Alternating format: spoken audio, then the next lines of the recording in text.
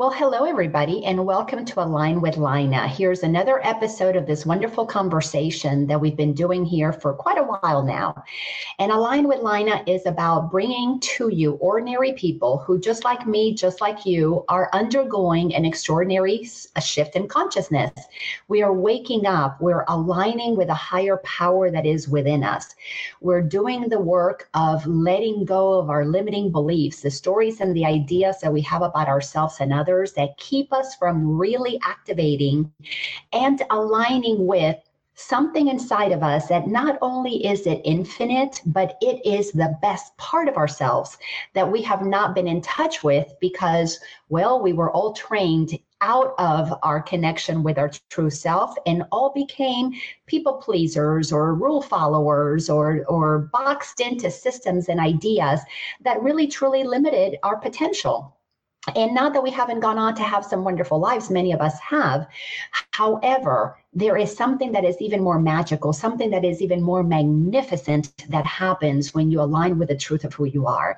And today I'm really excited to have somebody who I was introduced to by a friend. Her name is Jen Moff. And Jen and I are going to have a conversation about our journeys. And we're going to learn all about how she came to have a peak experience that shifted her life in a really powerful way. And then talk about how she is here helping to share this information with the world. So Jen, thank you so much for being here with me. And thank you to our audience that is here. Oh my goodness, this is so exciting. Thank you so much, Sharon. Actually, Sharon, you introduced us. So thanks for being part of this conversation. Yeah. And hey guys, this is very interactive. So post questions or comments as we go through. But Jen, thank you for being here. Thank you so much for having me. I'm so excited. Been looking forward to this. It is my pleasure. Good. Well, I always like to start the conversation with, tell me, what was the defining moment that had you begin the process of wanting to align with your true self? It was a moment in 2011, and it's not one singular like bing. There was a lot that happened that year. I got out of an abusive relationship. So much there. And then about 4 or 5 months later, I found myself in another one. And that was simultaneously when I was graduating college with a degree in communication and PR, thinking I was going to go into like the event coordination business. And I had a lot of moments over the course of that year of little like serendipitous things. And we can certainly dig into the specifics of that, but there were a lot of things. And then it wasn't until about September or so that I can remember laying in bed and just having this epiphany, like that everything was real and all the stuff that I had kind of avoided spiritually and abandoned in my own practice had basically conspired to bring me to this moment. How old were you in 2011? I was how old was I? I'll be 37 now and it's 2019. So math, 9 years ago, I was 28. Yeah.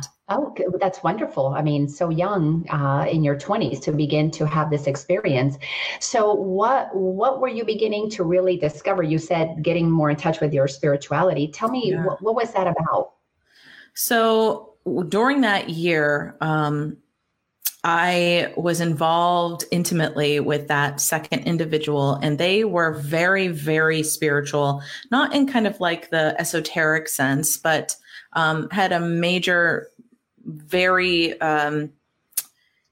open relationship with Jesus. And they kind of confused me by this because I was like, how can you be so okay with like going and doing all these dirty things sexually and like go and do these other things on the weekend, praising his name and all of this stuff. And so it confused me a great deal. So I went to Books A Million and grabbed as many things as I could find in the spirituality, sexuality section, but I couldn't find anything that talked about what to do if you've already been intimate in some way with somebody. It was all just, you need to wait. And I was like, there is nothing here that is helping me. And I turned a corner and saw out of the peripheral vision a book from years ago. As I mentioned, in early 2011, I was getting out of another abusive relationship. And while we were together, he expressed some interest in different kind of philosophies. And my mom found this book and mailed it to him. And when it arrived, I said, my mom ordered this book for you. And he opens it and he looks and he says, she didn't order this for me. And I was like, yeah, yes, she did. She told me so. And he said, he's looking at it and he reads the back and sets it down and says, you're wrong. She didn't order this for me. She had to have ordered this for you. And it was a debate, and it just sat on the shelf and neither of us touched it. That was the book I saw in Books A Million that day. Okay. And so I picked it up and I turned the back over. I had never read it or looked at it or anything when it was in our possession. On the back cover, I read through it and I instantly felt like this wash over me of, oh, kind of like vibrating. Yeah. And I instantly got a little emotional, and I was very like easily brought to tears around this time because so much was just kind of triggering little feelings. And I thought, he was right. She did buy this for me, but not back then, for now. And so I bought it and I read it over the course of maybe 2 weeks. It was Donald Miller's book, Blue Like Jazz. And never heard of that one. The subtitle is something to the effect of Thoughts on Spirituality Without a Religious Perspective, kind of. Okay. And it was written memoir style of his own journey, and it touched me a great deal.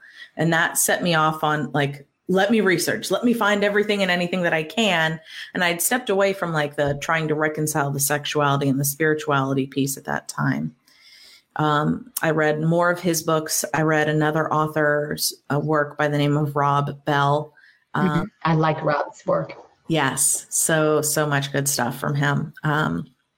And that September, after I'd finished a lot of those books, I was laying in bed and crying, and I hadn't prayed in years. I grew up in the Lutheran church, went every Sunday, was big in our youth group, and gave the sermon on Youth Sunday, like was very involved.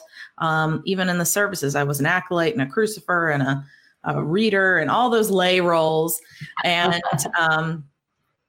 I had abandoned it after I went to college when I was 18. So this was a good decade after that I'm all of a sudden praying again for the first time in bed.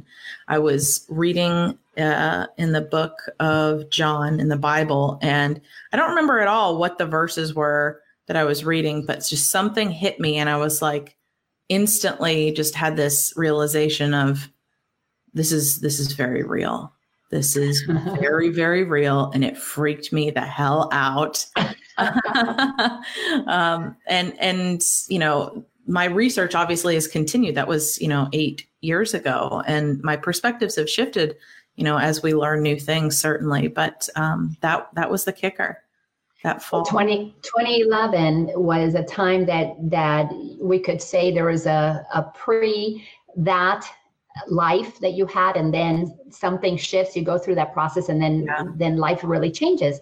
So give me a couple of details about you before that shift, to paint a picture about what were your perspectives about life, what was your idea about life, and then tell me those few things and how they shifted after you began to expand your awareness, you began to expand your consciousness. Yeah. One of the things that instantly comes to mind when you ask me that is about my emotions and my reactivity. So I don't remember what year it was, but relationships are not all good or all bad. And that's also true for abusive ones. Even in my case, it wasn't physical, it was emotional and psychological and sexual. So I had good moments. There was times of peace and positivity. And one of those was when he introduced me to a movie called What the Bleep Do We Know? And I, at that moment, had this realization after watching this that I was in a position of personal power that I had never experienced before. And I was in originally a very emotional drama queen kind of gal. I definitely had that nickname. I certainly was involved in theater and I acted professionally for a time. And I love that. I love the performance piece, but a lot of the work in doing that required me to be very in touch with the emotions, keeping them like kind of right here. And so I would pop off very easily. And after 2011, I became very aware of observing the things happening and not engaging with them and not seeing them as in control or the leader or this is what I'm feeling, so I have to express it kind of thing. And navigating that emotional world, that was the biggest one, first and foremost. That's huge. That's huge, huge, huge. Absolutely. The second one I would say, and probably actually there's three big ones after that, is the perfectionism, people pleasing, and imposter syndrome stuff. All three of those, like the trifecta. I was raised, to not accept help from other people, to do things for yourself and take a lot of pride in that. And while that was great, it didn't allow me to receive. And everything was based off of this kind of, again, performance of what right looked like. And I had to learn what it looked like to allow myself to receive, to know that it was safe to ask other people for things and to allow them to provide. That also happened. The first time that I experienced that was in the summer of 2012. I was leaving a career that I had worked in for about 6 years and didn't have any other plans. And before I moved in with my parents, a friend of mine invited me to come to Macon, Georgia, and stay with him and his wife and his daughter for the weekend. And I would never have done something like that previously, allowed someone to take care of me. And that was huge. That was huge. Yeah. And that is incredible. So was there a third one, or was that last piece was those three? I would say the first one was the emotional regulation. The second one was the trifecta of the imposter syndrome, people pleasing, perfectionism. And then the third one was receiving myself to receive and ask. Those are three huge, huge pieces, because as we move through this journey, what we are learning so much about is that we are energy. We're all made of energy, and it is energy that is in motion. We come into this human experience as that consciousness that is expressing itself. Hey, Sheila. Hey, Dondra, Spence. So good to have you guys with us. But we are this energy that is in motion that comes in to have a physical experience. At least that is how I understand it now. Yes. So that energy is meant to be in motion. But when we're little children, that energy gets suppressed and it creates a major commotion. It's not in motion anymore. It turns into these outbursts for some, and it turns into suppression and depression for others. Yes. And so that's really, really important. We have to understand those emotions, because those emotions are attached to beliefs that we hold about ourselves, like you were talking about. Perfectionism, people pleasing, this imposter syndrome. I can say check, check, check. I had experience to all of that. And all of my years of working with individual clients, everybody goes through the exact same thing, which is why I love having these conversations, because they serve to normalize what we're going through. Because one of the things that happens on this journey is we feel isolation. We feel like we're the only ones who are discovering this thing. And we all have to come out of the spiritual closet at some point and say, yes, I'm going through a spiritual awakening. My spirit is waking up, and this is what's blocking it. What's blocking it is these beliefs that I've got to be perfect, that I got to please, that I got blah, blah, blah. Yeah. And of course, all of those things keep us from receiving, because they give us a false sense of self-sufficiency that creates a sense of separation, feeds our ego mind into believing that we're separate and different and Special. who would want me? Who special? Yeah. But special in a way that is so dysfunctional. So I'm so glad that you were so clear about those things. Take us into, now that you've discovered those things about you. Yeah. Then what was your process? Because it takes quite a while to not only become aware of these beliefs, be aware of these emotions that are attached to them, and become present to how they operate, how they're linked, how they show up. Because to me, that's the work of becoming self-aware is we've got to then learn how to manage these things and not be ruled by them. So take us into that part, you doing your work of aligning with who you are. So I would say over the course of 2011 and then into 2012, I really started that process of like, why do people like me? Who am I? Because again, that second relationship that came in, this person was very different from anybody that I surrounded myself with. And it confused me why they wanted to be in relationship with me. And so I started asking myself, like, why is this person my friend? Why is that person? Like instantly I went down this like curiosity, introspective self-discovery rabbit hole. And I couldn't stop just questioning everything. And some people really struggled with being around me during that season. My family, I know, I can remember being in a grocery store and just asking some kind of philosophical thing. And they were just like, Jen, you overthink too much. And they're just like, let's look at the bill. And I say that to point, to direct that point back about feeling isolated. So in early 2012, I had an opportunity to relocate for that job in that company that I'd been with for a long time. And so I moved from Valdosta, Georgia to Waycross, Georgia. And it was an opportunity. It was a lateral-ish move, but a lot more responsibility in many ways. And I decided to go for it. Unfortunately, the city just was not my cup of tea and I didn't fit in there. So I had even more time to myself, even more time to read. I can't even tell you the number of books that I read during that season.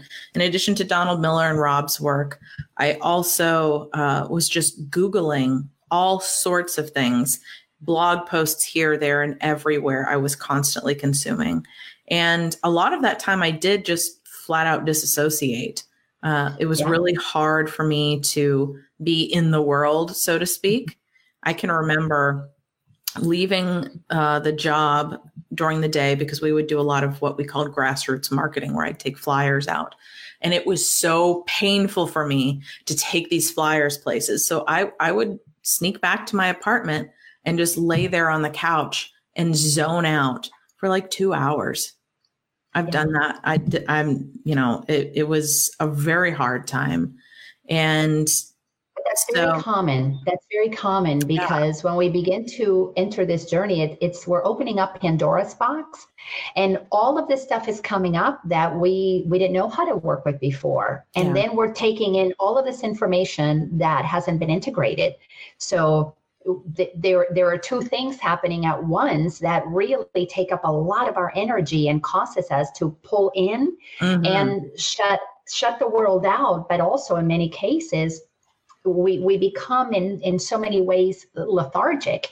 It's just too much. The psyche cannot absorb all of that at one time. So we do need a lot of time to integrate. But in the old days, people could go to an ashram or go to a monastery, be there for years to do this work.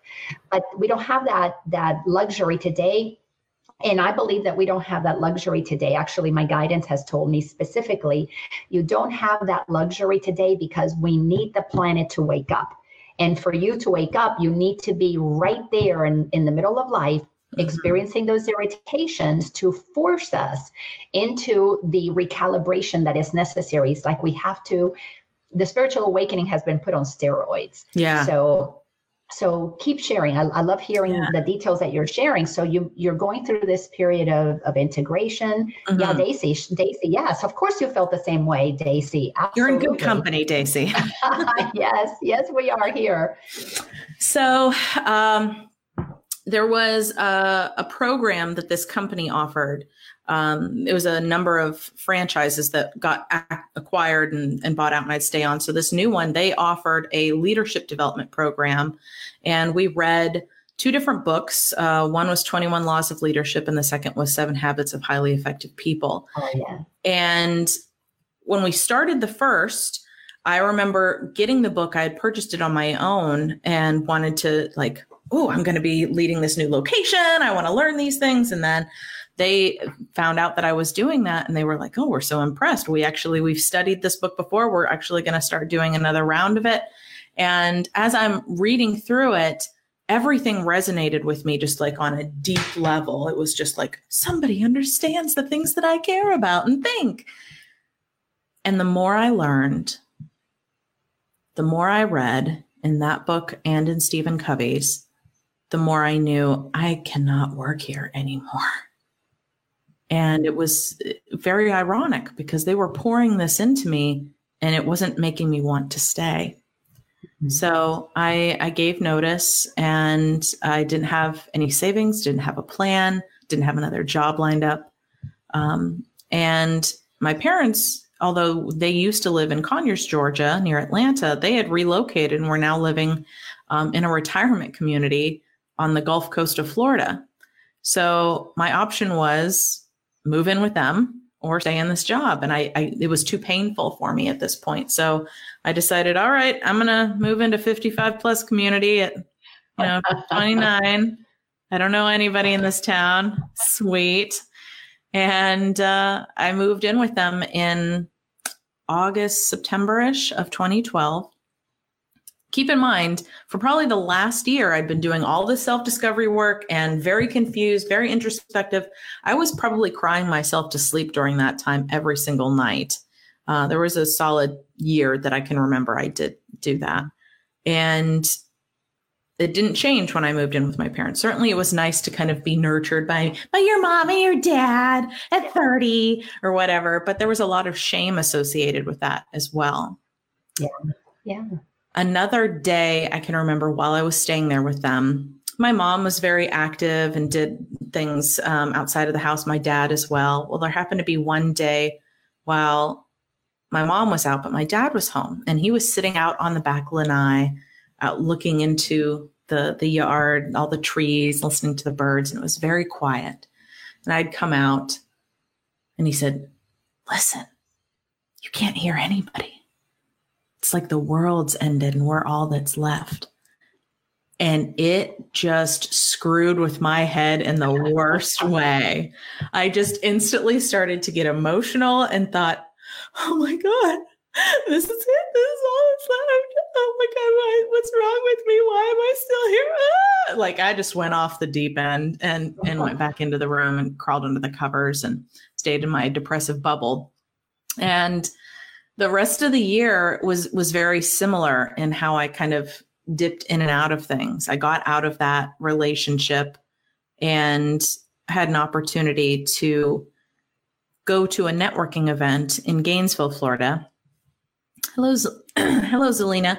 And it was somebody that had invited me to it that I used to network with when I lived in in Valdosta, Georgia. So I was like, oh, it'll be nice to do this again. And so I went, and I happened to hear this woman speak at this networking event.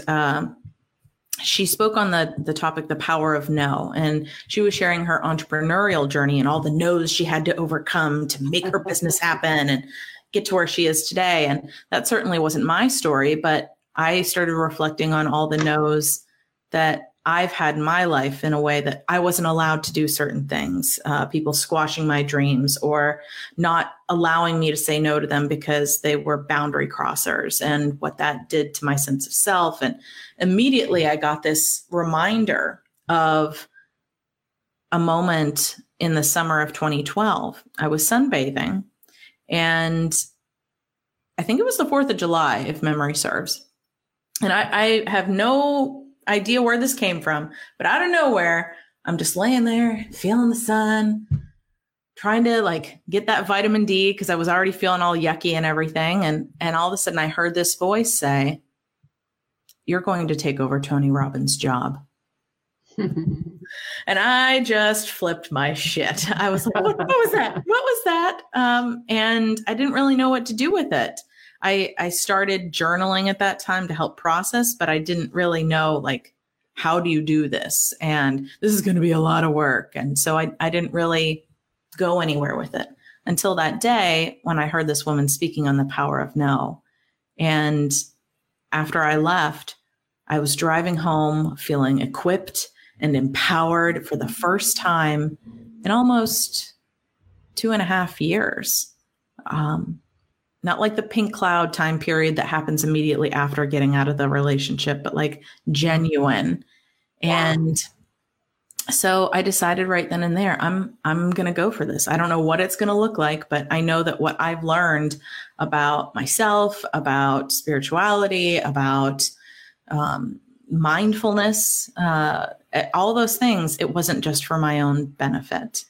Yeah. And I went home, I bought myself some business cards on Vistaprint and purchased a website on GoDaddy and sat there all that weekend and built, and didn't really know what was going to come of it. But that was the first effort that I made into like creating a new life for myself.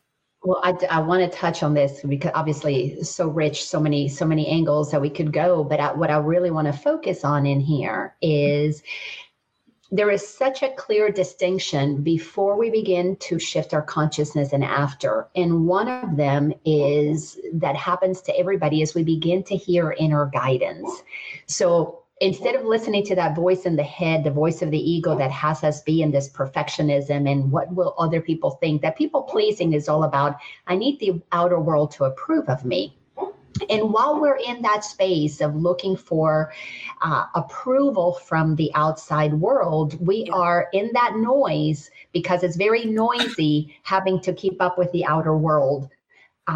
Because everything is about what do I need to do to conform to what it is that they want. Mm-hmm. Even though we feel a great sense of power, like we're controlling things, really the outer world's controlling us. Yeah. And to make that shift so that we can hear that voice within, that voice that is inspiring us, that we don't know where it came from.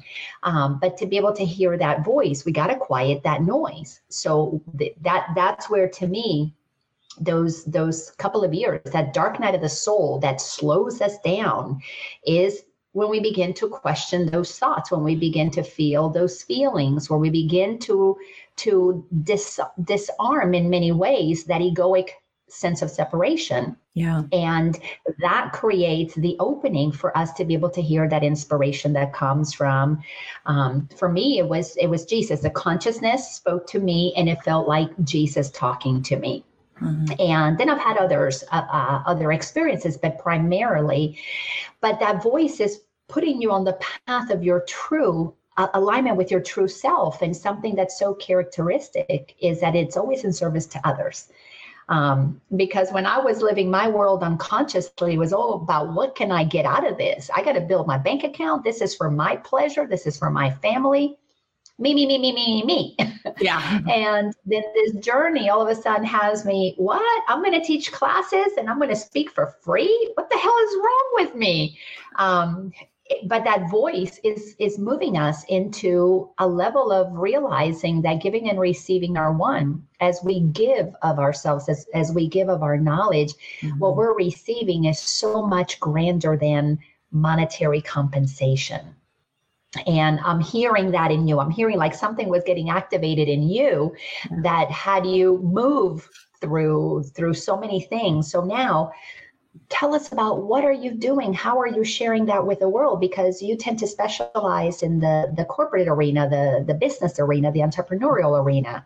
And how are you bringing consciousness into that realm? I think it's interesting because business stereotypically has this kind of vibe around it, what it's for, even with the wave of like conscious capitalism, like, or purposeful work, or, using the term leaders instead of managers, there's still kind of an underlying thing that happens. And what motivated me to want to see change in that space is due to a lot of my own professional experience up until, 2013. I've had very abusive bosses, to no fault of their own. We go by the Brene Brown axiom, they're doing the best that they can. That being said, there's room for growth there and room for change. And the more I spent time online in 2013, the more I saw like business and learning about entrepreneurship and having to own that label for myself. And I saw this hustle mentality, and I was like, it doesn't feel good. It doesn't fit. Because it could very easily tip me right back into some of those previous behaviors. Yeah. And when I spent time reflecting on, a lot of the jobs that I had in the companies that I worked for, there was definitely a, what can you do for me? Not who are you? Mm-hmm. And while I understand that, businesses, have certain qualities to them that require action, so the doing is necessary, I've seen sacrifices being made on character, on caring, on compassion for output. And I've spent a lot of time researching over the years when that tipping point gets even more prominent, similar to some of the things that Simon Sinek shares in his TED Talk, Start With Why. That tipping point for the law of the diffusion of innovation. There's a tipping point for when employees feel less cared for, less valued, less nurtured. And in my experience, it happens during extreme growth and reorganizations, potentially, as well as when venture capitalism possibly comes into the mix. Because all of those things require accountability to someone or something new that might have different values than when the organization or company originally was created. Well, it takes people out of their comfort zone. Mm-hmm. Yeah. And it definitely can activate an opportunity for growth. It could be an invitation into propelling us into some realization, some self-awareness, but also it can make us, it can paralyze us and have us retreat into the old ways. But how are you impacting these organizations with your new consciousness? I got very ambitious when I first started, and I was like, I'm going to go and I'm going to pitch everywhere, and I've got these ideas and I can see this. And it did not really get anywhere because, with all of kind of like thought leadership, you have to, spend time nurturing that idea and allowing the idea to kind of roll around. And we see that with even political ideas and how certain things have to be kind of primed over years before they become, oh, this is acceptable. This is an idea that we all believe in. So I shifted my approach in going out and like pounding the pavement and trying to convince people like on a one-to-one level and let me come in and reshape this through consulting or training or coaching and just talking about the ideas more. I did a podcast one day with a woman who works in the IT space, and a lot of my professional background is in tech, and we have very similar philosophies. So it was showing me that the idea about what it means to take care of your employees for employee engagement is starting to change. So that was one area that I shifted. And then I also started doing freelance work to be able to make an impact in that space one-on-one out there on the ground, and also to research for myself to see like What are people actually experiencing? What do people know in just the run of the mill company, ABC doors or something like that? Yeah. And I've found that even the places that think that they're progressive really aren't. Case in point, wellness in the workplace. The idea of having a wellness program is not give people standing desks, give them a break room with apples in it, and say, oh, part of your benefits package is a membership to this gym. Here you go. We covered wellness. Great job, us. Like you're missing so many layers of what wellness or well-being is in a holistic sense. And so there's this idea of how much responsibility is it on the company when they're not a parent, they're not a coach or something to instill this in an employee, but they also want to be competitive in the marketplace and be, the well sought after company for people to want to work. So that's a way to differentiate in the marketplace and make yourself and your company really stand out. Aside from that, I've realized that a lot of people are trying to make changes in the company. People on lower or mid-level management can see these problems, but there's a stuck point between the idea and execution. And what's happening is people get very tired of not seeing the changes be made. And so they quit and they leave and they say, I can do it better. I'm going to start my own company. So that is where the changes are happening, I'm finding.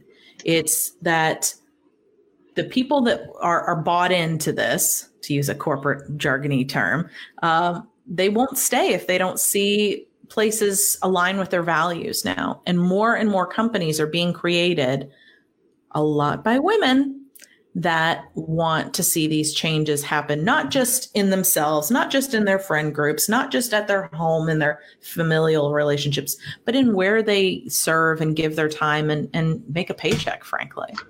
Yeah, let's correlate that with the personal spiritual awakening, because as within, so without. Once you begin to change internally, once you begin to realize that you're worthy of having what you want, of aligning with your own desires, of having them met.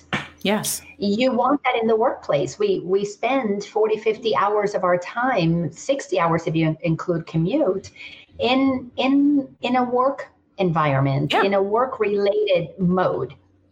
And one of the things that is really fascinating is, like you were saying, you're going through your awakening, I'm going through my awakening, but the people that we were in relationship before that, they don't understand what we're doing. They want to talk about the shallow stuff, because if you don't go deep, you don't understand. You're afraid of depths. Yep. You don't want to dive down. So that's what I'm seeing so much of in the corporate world, is that the old patriarchal way was very shallow. It was strictly about profits, and it was about what can I get. The awakening that primarily is women. Women are leading the movement. The feminine energy that is awakening is taking us out of the I am woman, hear me roar, to no, I am woman and I deserve to be heard. It's not about hear me roar and I'm going to roar until I get your attention. It's like, no, if you don't want to hear what I have to say, I'll take it somewhere else, because the days of people pleasing come to an end when we wake up. It's no more about pleasing somebody else, because of what you said earlier. You begin to hear this intuition that is guiding you. And that voice, when we hear it, is so certain, so clear, so crisp, that to not listen to that feels like a death. Yes. And we don't want to die inside. We don't want to die inside again. We were already dead when we were operating from our ego mind, because we began to suppress our vitality and enter into that conveyor belt of production, just producing to make money, to consume. So let's talk about what you're watching, what you're observing with these people, that especially these women, if you're not getting an opportunity to revamp the company that you're in, you're going to go make a company that you will give your all to, that chances are is going to thrive, because what's propelling the formation of the new is the very energy, in my opinion, that is dismantling the energy of the old. So the old is going to collapse as our egoic sense of separate self collapses. There is an emergence of this new sense of self that is our higher self. It's our soul spirit, and it is always in service to humanity. Again, like we said earlier, not giving to get, but giving because that's how we receive the infused continuation of inspiration that comes when you're delivering, when you're giving, because it's in service to the greater good of humanity. Yes. So talk about how you're seeing that, and what do you do to inspire in that area where people are willing to hear of another way? What I find is, for me, what I originally wanted to do has been challenging. So I've had to kind of play with what can I do? And a lot of it is one-on-one conversation. For example, I was doing a training the other day for a company, maybe 100 employees. And afterward, I ended up sitting and speaking with one person who was very animated and excited and happy and engaged that I was there. And what was interesting was when we spoke alone, she was very vulnerable and transparent because I created this relationship ahead of time to show her that, you know, I'm a place where you can be that, where you can be seen and be heard. And that is really the kicker for, I'd say, like, what allows people to springboard off of just being up here and being very cognitive and in their head and disassociating about their reality. But having somebody witness you and say, me too, and I agree, that enough permission giving is very empowering for people. So that's an area that I found has been very transformative and I do very well. So it's not necessarily about being strategic, but trusting that inner guidance and that energy that says, oh, you need to kind of pay attention over here, or, you know, give some time and energy over here to this person or that person or whatever it is. And just following those intuitive nudges for those relationships and those conversations. Aside from that, I love having more conversations about what is possible. And I mentioned before about this woman that I spoke with on the IT podcast, and she made a really great point that the patriarchal model, and I'm paraphrasing in my own language, of business infantilizes its employees. It does. It does. Me father, you child. I know better, you don't. Yes. Completely. Yes. And so, go ahead, please. No, I was going to ask you to speak more on that. How are we going to shift that? In my opinion, and I think it's a pretty good one, it's really about providing an opportunity. And what that looks like tangibly to me is creating less barriers to pursuing desire. And I love that you had started to mention earlier in the conversation about like stripping away things before desire can really take hold, because that was absolutely the case for me. I had no idea what I even wanted, what I liked, partially because of that abusive relationship and losing sense of self. But also as a child, you know, my parents came from a different generation and they're very pragmatic, very like, you go to a job, you work, you do your thing. They're not entrepreneurial at all. So a lot of it was very fearful for me. And while I appreciate that and understand it, I went through a period of grieving my desires and thought, you know, they're just squashing my dreams. So I had no idea what I even wanted anymore. I think it was 2015 when my word of the year was desire. And just being able to tap back into it and allow yourself to dream again and be in community with other people who are following their intuition and creating. And that brings me to a sub point.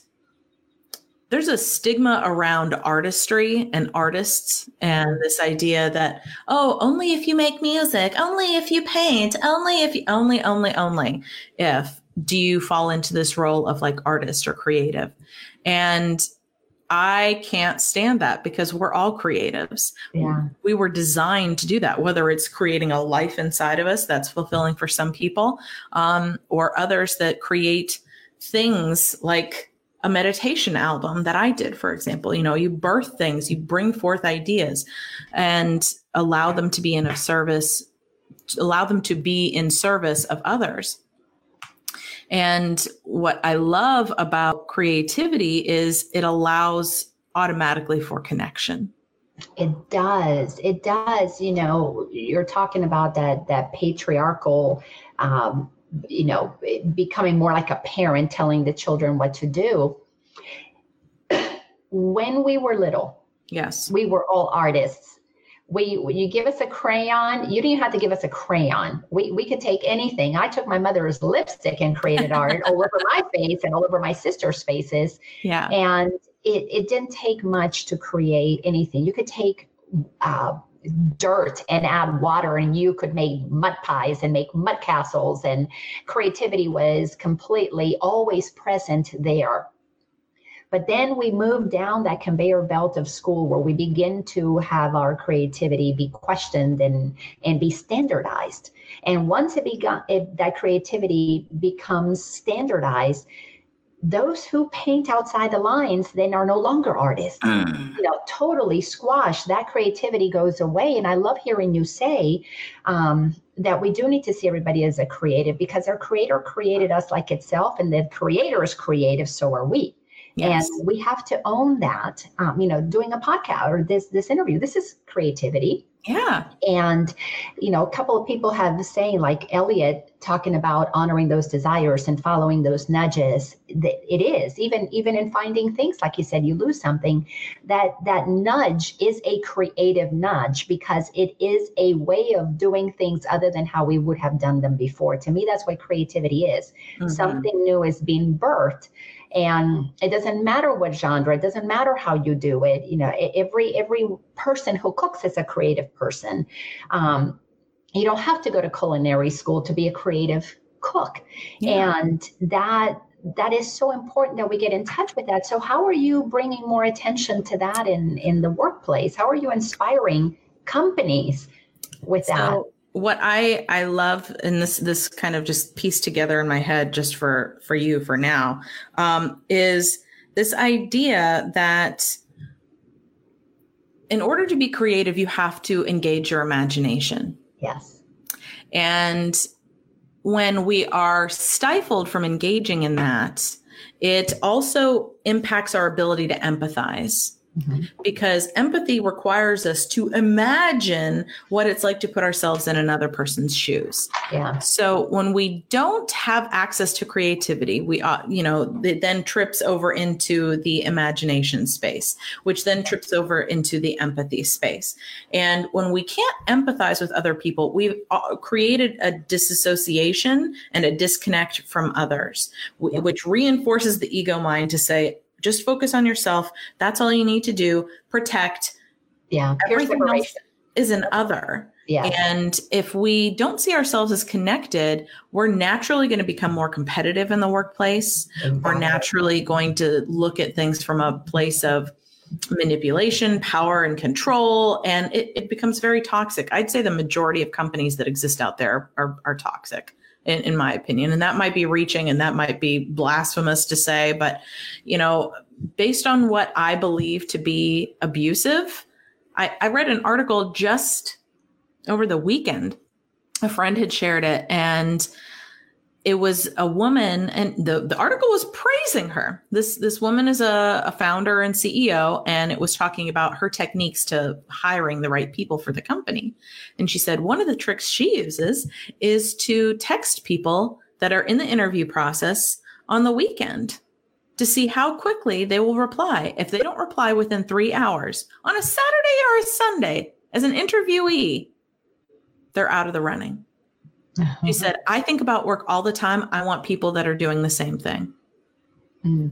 Yeah, so that's clearly a woman who is In her running her life masculine, from her strong. masculine, her Yes. masculine energy. But what you were saying is so key, because the way that corporate America has been modeled, and it's modeled the way military is modeled, the way government is modeled. There is the president, the CEO, the head general, and then there's all those rungs down, and you've got the masses at the bottom all vying for the very few jobs at the top. And that go over anybody's head, climb the corporate ladder, and step on anybody's back, even if you crush it, even if you ruin Play the game. Yes, that kind of energy of survival has made us so toxic. Obviously, is what shows up, but it has disconnected us from, like you said, our empathy. So we don't know that we're one. We don't know that we're all made of the same energy. That's why we're one, because there's only one energy expressing itself in a bazillion ways. Yeah. And yes, when you go into survival, you cut off the inspiration, because survival is that noise in the head, the fears, the voices in the head that drown out the very still, quiet, gentle voice of inspiration. Inspiration is not trying to get anything, it's trying to give. So if we don't listen to it, it doesn't take it personally, it just keeps giving, but we can't hear it because it is not assertive. It is not asserting itself into our lives. Yeah. It is something that we have to desire to move through the noise to hear it. This is why people go through those dark nights of the soul, because something big has to happen to, like you said, to pull us to our knees. So we want to look for another way. I teach, I'm a Course in Miracles teacher and student. Nice. It's probably the book that I will study for the rest of my life, and other teachings that have been channeled that support A Course in Miracles. Yes. It just takes people, once you understand the basics of the Course in Miracles, and there are other teachings like the Course of Love, like the Way of Mastery, that take you into those spaces of mastery. But the Course in Miracles is foundational in helping us understand how we split up, how we literally create a separate egoic mind, and how that is the block to accessing our soul, our spirit, our true self. Yes. The ultimate creative director of all that is. So we are disconnected from our creativity because, like you said, we stopped imagining. We stopped imagining when we were in school and we were looking out the window and the teacher threw the eraser at us or smacked us and said, "Hey, you're not paying attention." Yeah. I'm so self-important. Look at me. I'm here on the board and giving you this incredible information that you need to know. You need to know 2 + 2 is. Yeah. And oh my gosh, we're shamed into being in our imagination. Oh, Susie is daydreaming. Yeah, you're going to grow up and amount to nothing if you don't apply yourself to these lessons. So is it fair to say that these companies that you're working with, in many ways, you're having to retrain them into remembering their true selves, their true authentic selves? I don't think that that's far off at all. I think the method of it happening, it's a lot slower than I think I had hoped. Simply to kind of echo back to what we said before, in this online space that you and I are in, it can be very saturated. We hear the same things from a lot of people. All of our community is similar minded. So we might get jaded to what we already know the truth being, but it's not like this everywhere. And there's behaviors that I see and beliefs that I hear that they're heartbreaking. And you can't force someone to change. No, you can't. You have the ability to influence from a place of responsibility. You have an opportunity to engage with people and show a different way. And I modeled. Yeah, it's about planting seeds and, inspiring people with, a new idea.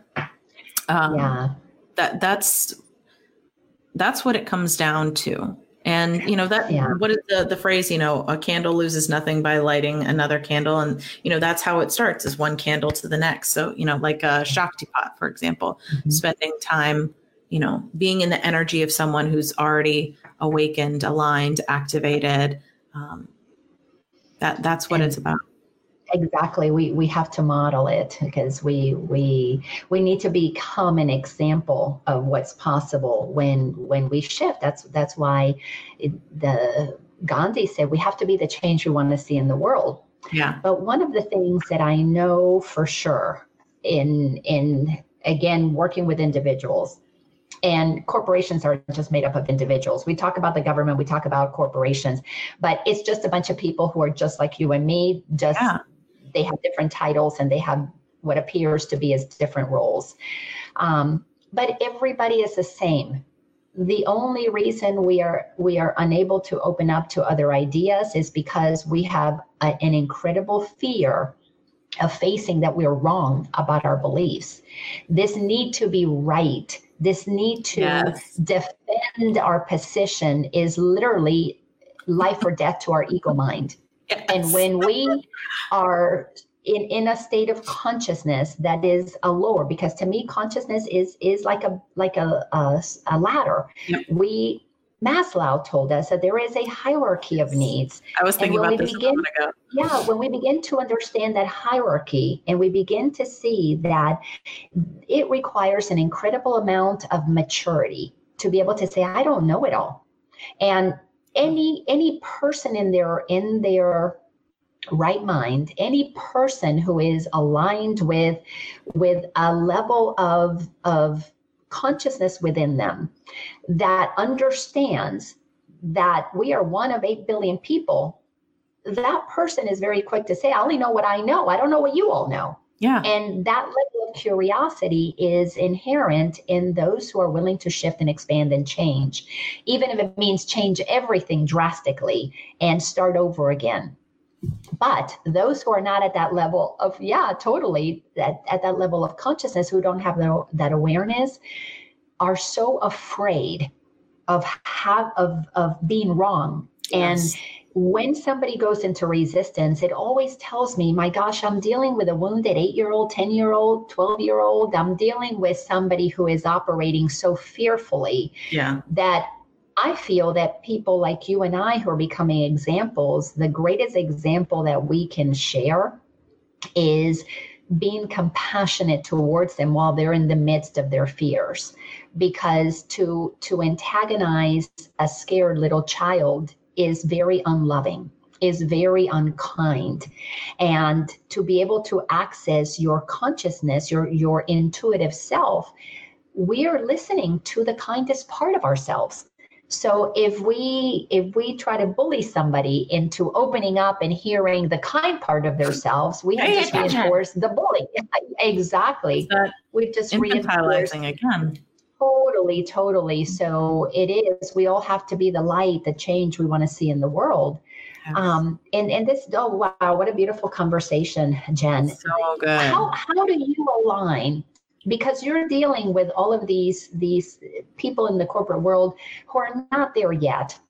How do you stay aligned with your true source, and describe what that true source is that you're aligning to? A lot of it is boundaries and knowing myself enough to understand, like, how much can I give of my time, my energy? So, I can't do that 5 days a week, 365. I can't be in that space because it takes a lot out of me that I can't offset with enough self-care, enough pleasure principles. There's not enough. So I've learned that 2, maybe 3 days a week, that's my sweet spot. And even then, I have to do a lot of meditation. I have to do a lot of grounding. I have to do a lot of shielding because, the higher we rise on the ladder, the more sensitive we get to things. So I can pick up shit. Case in point, I'll tell you a story. I forgot to do any of my prep work, my energy practices before a full day training a week or so ago. It was from 8 in the morning until 4:30. And I got home. I was in bed by 5:30. I didn't wake up until 6:45 the next morning. That's how much it'll take out of you. So I have to do that prep work. It'll throw me off my game entirely. And as for your second question, I like to think about it as my higher self. That's the language that I feel really comfortable with. That's what resonates and lands well with me. And there was definitely a period where I also associated, that still small voice with definitely being like, that's the Holy Spirit. That's my intuition. It's one and the same. Yeah. So those are the terms that I've utilized over the years. Oh, beautiful, beautiful. So yes, we all have to develop the practice that aligns us with our true north, no matter what we call that, because we are aligning with that which is kind and gentle and compassionate and benevolent and creative, and it's a source of what allows us to experience love, joy, and peace. And so you call it higher self. Yeah, there's so many names. That's one of the beautiful things on this journey. As we move up those levels of consciousness, we start off with so many different terms, but then as you move up, you realize that we're all talking about the same thing. Yeah. That it's the so energy of life. It's all leading to the same place. And it is absolutely wonderful to watch people moving down this path. And because when we all align to the truth, we're all going to be love, joy, and peace personified. We're all going to be creative and nobody's going to be competing. We're all going to be collaborating and sharing. And what a beautiful place that will be. Like Eckhart Tolle wrote about, we're going to be creating, we're not going to be creating, we are creating a new earth. There is a movement that is happening that none of us can stop. There is a call back into oneness that is taking place. And the light is getting so bright. And it's exposing everything unlike itself. It's exposing everything that is greedy and selfish, and at the end of the day, that is fearful. Yeah. And us continuing to do our work and to be willing to be the light as you are, and be sharing the truth that only makes things better. That's the amazing thing, is if people gave this a try, it only makes things better for everybody. That's the truth. That is the truth. I think that another common thing that happens, I'm sure you'd agree, is, not only do we shed aspects or layers of ourselves that no longer, align, a lot of the relationships that we have at various points just don't make sense. They don't resonate. So we let a lot go.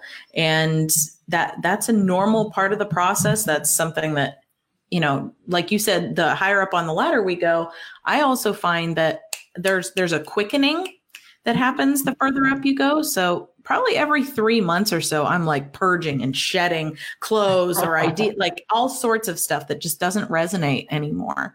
And the business side of that, how that shows up, I think it's so important for people to be connected to that inner guidance, the North Star, the higher self, the intuition, whatever language we want to use, because, it doesn't really matter. It knows what it is. Yeah.